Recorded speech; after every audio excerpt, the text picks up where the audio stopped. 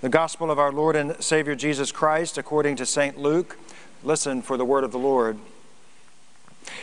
He also told them this parable to some who trusted in themselves that they were righteous and regarded others with contempt. 2 men went up to the temple to pray, one a Pharisee and the other a tax collector. The Pharisee, standing by himself, was praying, "God, I thank you I'm not like the other people, those thieves and rogues and adulterers, or even like this tax collector. I fast twice a week. I give 1/10 of all of my income." But the tax collector, standing far off too, would not even look up to heaven, but was beating his breast and saying, "God, be merciful to me, a sinner." I tell you, this man, he went down to his home justified rather than the other. For all who exalt themselves will be humbled, and all who humble themselves will be exalted. This is the word of God for the people of God. Thanks be to God. You may be seated. Jason, I need that gun in about 16 minutes, okay? It's about 16 minutes. Okay. There was a preacher who found a shoebox in the closet, and he opened it, and inside he found some strange contents. Inside was an egg carton with 5 eggs in the carton. And next to the eggs was a stack of money, of bills, and it totaled $10,000, 5 eggs and $10,000. And as soon as his wife walked through the door, he stopped her and asked her if she knew anything about this odd combination of 5 eggs and $10,000, to which she said, "Yes, dear. After we got married, I decided that after every sermon you preached, if it was a bad one, I'd put an egg in the shoebox." The preacher puffed up with pride a little bit and thought, after 30 years, there's only 5 eggs in the box. "What about the $10,000, honey?" "Oh, well, every time I got a dozen eggs, I sold them off." Right?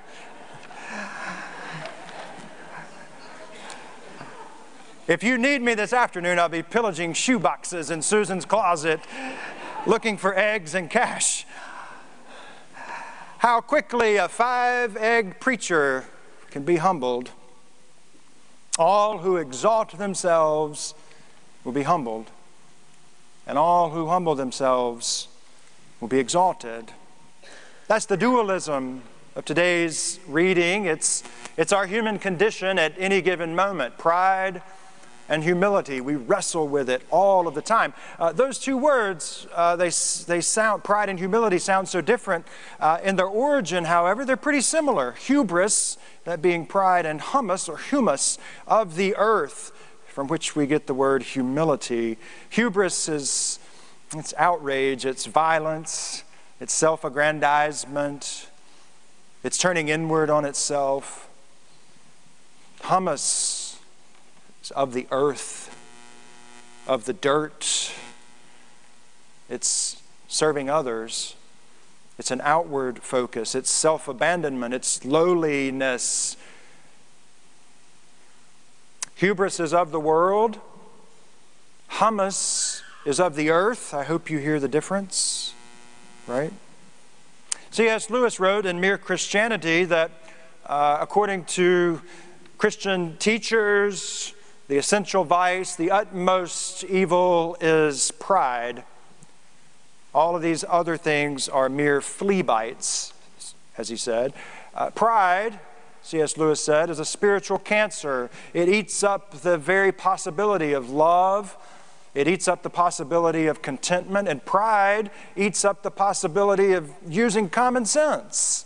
Augustine and Aquinas called pride the root of all other sin. And we can trace that. We can look at any other sin, any other obstacle that stands in the way of us and God and us and our neighbor, and it's traceable to the sin of pride because it's always about us. It's about self. Humility is the antidote to pride. Whereas pride turns inwardly, humility begins looking outwardly at the needs of others around us. Humility is like Jesus, who came not to be served, but to serve.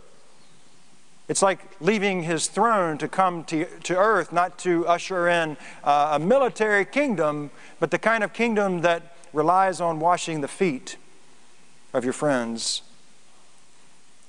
Humility is saying, Lord, let me decrease so that Christ might increase. C.S. Lewis also wrote about humility. He said, a really humble person will not be thinking about humility. He will not be thinking about himself at all, actually. How do you know humility when you see it? If someone, if you go to a corporate conference and you have the "Hi, my name is" badge on, and like maybe one distinguishing mark underneath it. I've never seen somebody say, "Hi, my name is Jay, and I'm proud to be humble." You don't say that, right? Or like the country song, "Lord, it's hard to be humble when you're perfect in every way." You've heard that country song, right? All right. I love the Children's Minute. They had a 50-50 shot, which one's humble, which one's prideful, yeah, okay, it's that one. How do you know humility when you see it? I tend to think it's observed in people who listen more and talk less, people who choose peace over having to be right. Humble people take time to say or to write a word of thank you. Humble people operate from a place of abundance rather than a place of scarcity. And they don't say, "I don't have enough, I wish I had more." They say, "I have exactly what I need. God has provided all that I need." Humble people use the words you and them in sentences much more than the pronoun I. Pride and humility. It's that age-old battle. There's tracks, they come together and they collide, and our lives are like that. Pride and humility just constantly smashing into one another. Life has this way of making us kind of think dualistically along those lines. We are trained, we're programmed either by society or by, just our own DNA to think we're either this or we're that, right? We are either rich or poor, Republican, Democrat, saved or lost, Ford, Chevy, Starbucks, what's the other one? Dunkin' Donuts, yeah. Which are you, It was targeting, it was a clean hit. We're one of the two, Life has a way of doing that. There's a Presbyterian minister whose work I found on this text, Aaron Eichstadt, and he talks about writers and thinkers and humorists who say that there's one of two different types of people in this world. And he tells the story of his college chaplain who said, some people get up every morning and say, "Good morning, God." Others get up and say, "Good God, it's morning again," A Dear Abby column once said that there's two different types of people in this world. One who enters the room and says, "There you are." The other enters the room and says, "Here I am." Pride, humility. Mr. Samuel Langhorne Clemens was fond of speaking in such dualities as well. He said there are two types of speakers, those who are nervous and those who are liars. I don't know what to do with that, right? But he went on to say, there's also those who accomplish things and those who claim to have accomplished things. And the first group is far less crowded. Isn't that good? We know this to be true. There are those who simplify life and complicate life. There's givers and takers, there's dividers, there's uniters, and then we get to this parable today. This is where I'm going with this. We get to the parable today, and Jesus says, two men went up to the temple to pray. And two very different men. There's a Pharisee, there's a tax collector. They're publicly recognized, public officials. One's religious and known throughout the community. The other is more legal and known throughout the community. The Pharisee enters into church, starts looking down his nose and says, "Thank you, Lord, that I'm not like all these others. I fast 2 times a week. The requirement in the law was once a year on Yom Kippur. This guy does it twice per week. Check. I give 1/10 of all of my income to the church, meaning I tithe. That's every preacher's dream for his or her flock, is to have a tithing congregation. Check. He does all of that. He does all of that to the letter of the law. On the surface, he appears to be on top of the world versus this tax collector who's been skimming off the backs of his fellow community members, probably even his family, seems to be at the bottom of the world, weighed down by its gravitational pull. One is prideful, the other can't even raise his gaze to look up heavenward. And so with Luke, there's always this great reversal happening. That's what's happening here. Luke does that. This religious guy is painted as the villain. He's offering not really a prayer, more like talking out loud, saying, "Thank you, Lord, that I'm not like all these other dirty, rotten people." And the one truly rotten person walks in and says the oldest prayer, one of the oldest prayers we have on record, "Lord Jesus Christ, Son of God, have mercy on me, a sinner." Reversals and undoings. It's classic biblical duality. And that pattern is familiar depending on how we place ourselves in the biblical narrative, beginning in Genesis. Are we Jacob? Are we Esau? Are we Cain? Are we Abel? Are we the younger brother? Are we the older brother? Are we Mary? Are we Martha? Sitting at the Last Supper, are we Judas who will betray Jesus? Are we the beloved disciple on whom Jesus reclines? On Calvary, are we the one that mocks Jesus on one side, saying, "You saved others, save us and yourselves"? Are we the one who says, "Remember me when you come into your kingdom"? To all of those questions, I say, yeah, that is us at any given moment. And so I suppose Luke is asking us to choose which prayer it is we most identify with, the Pharisee or the tax collector. That's really complicated. It's really complicated because that sort of dualistic thinking, those dualities don't take into account their human experience, their stories. I feel sorry for both of them. I really do. And the more I've read this, I don't think they're moving further away from me. I think they're moving closer together. I think they have more in common than they do over which they disagree or they're unalike. Because I started wondering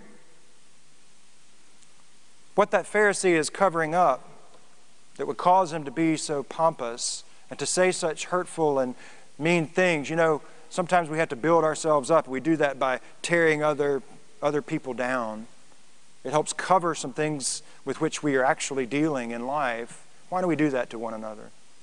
And then I started thinking about the tax collector and what he's really wrestling with. There was some sort of change, some sort of moment, that light that went off in him and said, I'm guilty. I can't keep cheating my people. I feel the weight of all of this on my shoulders. What am I supposed to do about this? And he starts pounding his breast, probably thinking in his mind, I'm so rotten, I'm so unlovable. How could God ever forgive me?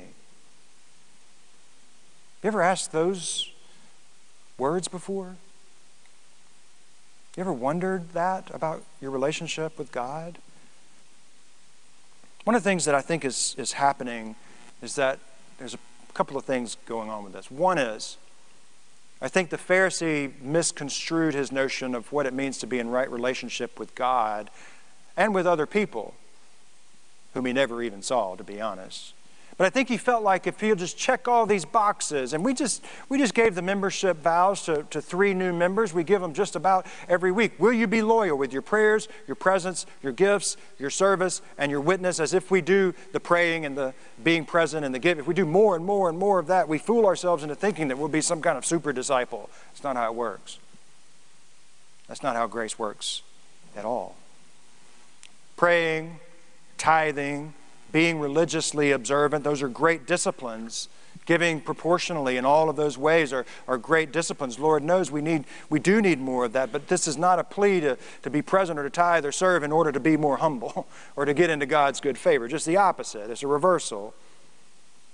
I think what happens with this Pharisee is that his religious observance became a blinder and he couldn't see the people who really needed healing in his midst. Does that ever happen? We become blinded by religion. We become blinded by church. That we fail to see hurting people around us. or we fail to allow ourselves to be seen by maybe the very ones who can help bring healing into our lives. This Pharisee was disconnected because he disconnected himself from the people God loves so dearly. He refused to see his connection with other people within his community, much less to help them along their pathways of brokenness. I've also thought about this tax collector who can't even stand up. He's so wrapped up in shame. I thought about Paul. It's odd that the text that Audrey just read has Paul at the last moments of his life. He's had a major conversion, right? He used to persecute Christians. Now he's in prison all by himself. And he uses a lot of personal pronouns. So which is this? Hubris or hummus? Is it pride or humility? Paul's saying, I've fought the good fight. I've finished the race. I've kept the faith. I'm saying I've poured myself out. And in abandoning myself for the cause of Christ, I have found myself abandoned by everyone who cares deeply about me. When we abandon ourselves for Christ, it might land us not on top in life, but in prison. Jesus abandoned himself. He left the throne of heaven and came down, and he landed him on the cross. So there's some tension here. There's some tension because when we start getting near to the heart of God and the ways of Jesus, we learn that to love God is to love people, and to love people is to love God, and to serve God is to serve people, and to serve people is to serve God. It's that simple. I love to fish, rod and reel, open face. Bait casters, they get all messed up for some reason. I love to fish. I'm not good at it, not in the slightest, because I try to set my hook entirely too quickly. I just do it all the time. Wham! And then the thing goes flying, and you got to duck, make sure it doesn't hit you in the head, right? You ever done that? Yeah.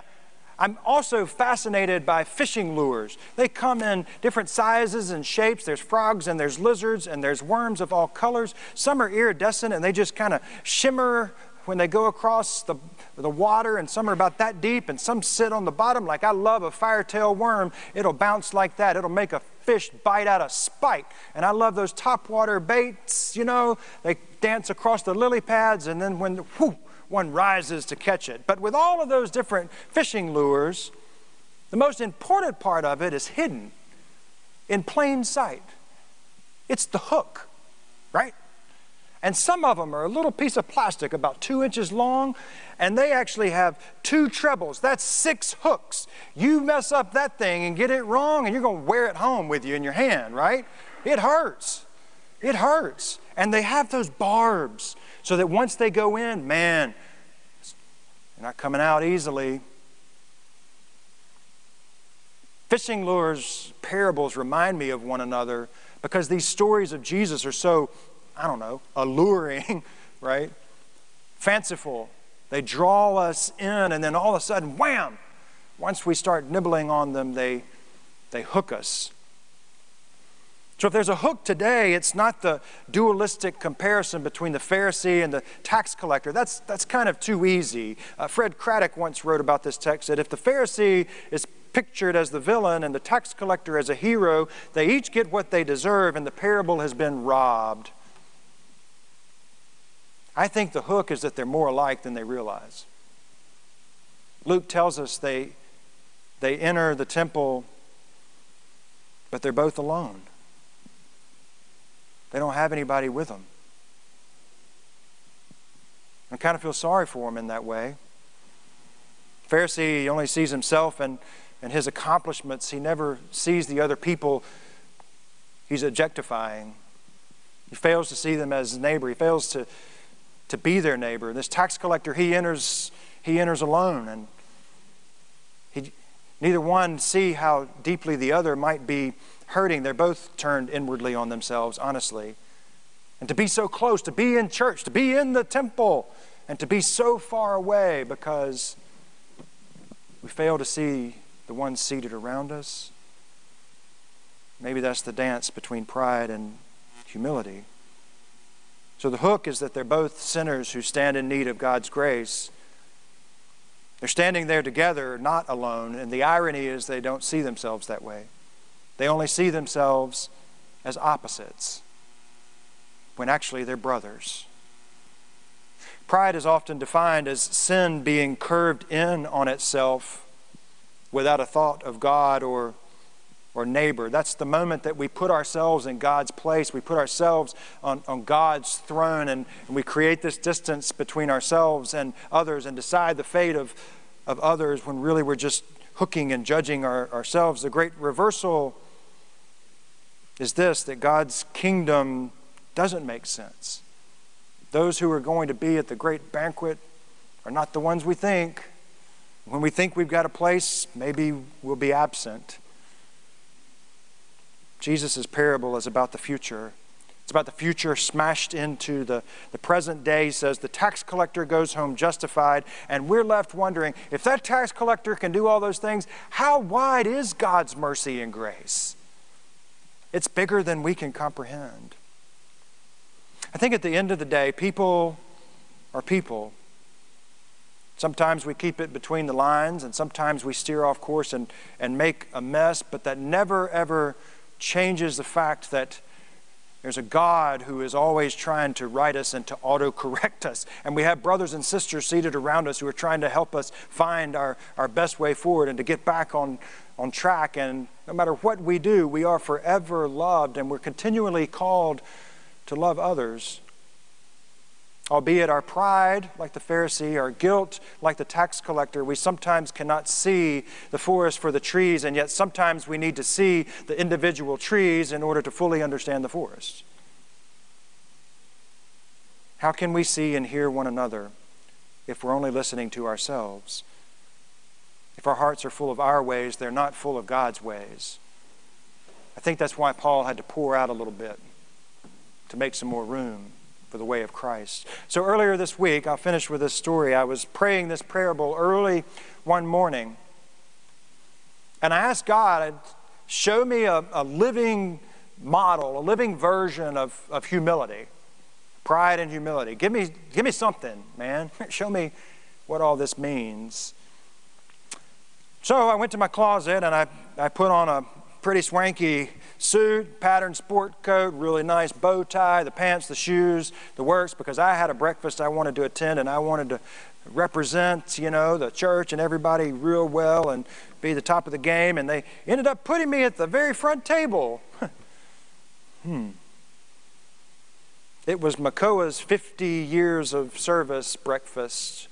It'd been in Montgomery for 50 years. I heard Donna Marietta, she's the CEO, I heard her talk about Makoa and how they serve 428 meals per day. And to date, they've served over 4.5 million meals to shut-ins in our community. And then I had this voice in my head. Hey, Jay, those who exalt themselves will be humbled, and those who humble themselves for the sake of others will be exalted. They showed a video, and there was one of our church members. He delivers meals each week for Meals on Wheels. And in that video, and then one of the other recipients of the weekly meals was there to give an in-person witness, they said a common thing. They said, when Meals on Wheels shows up and they get a knock, sometimes that's the only human interaction that a person will have that entire day. Think about that in your life. Sometimes just one delivery is so much more than a hot meal. It's a handshake. It's somebody to listen. It's somebody to give a hug. It's somebody to be present, to do a wellness check, to say, I care about you. I care about you having the nourishment that you need, but you need nourishment for your soul, so I'm here.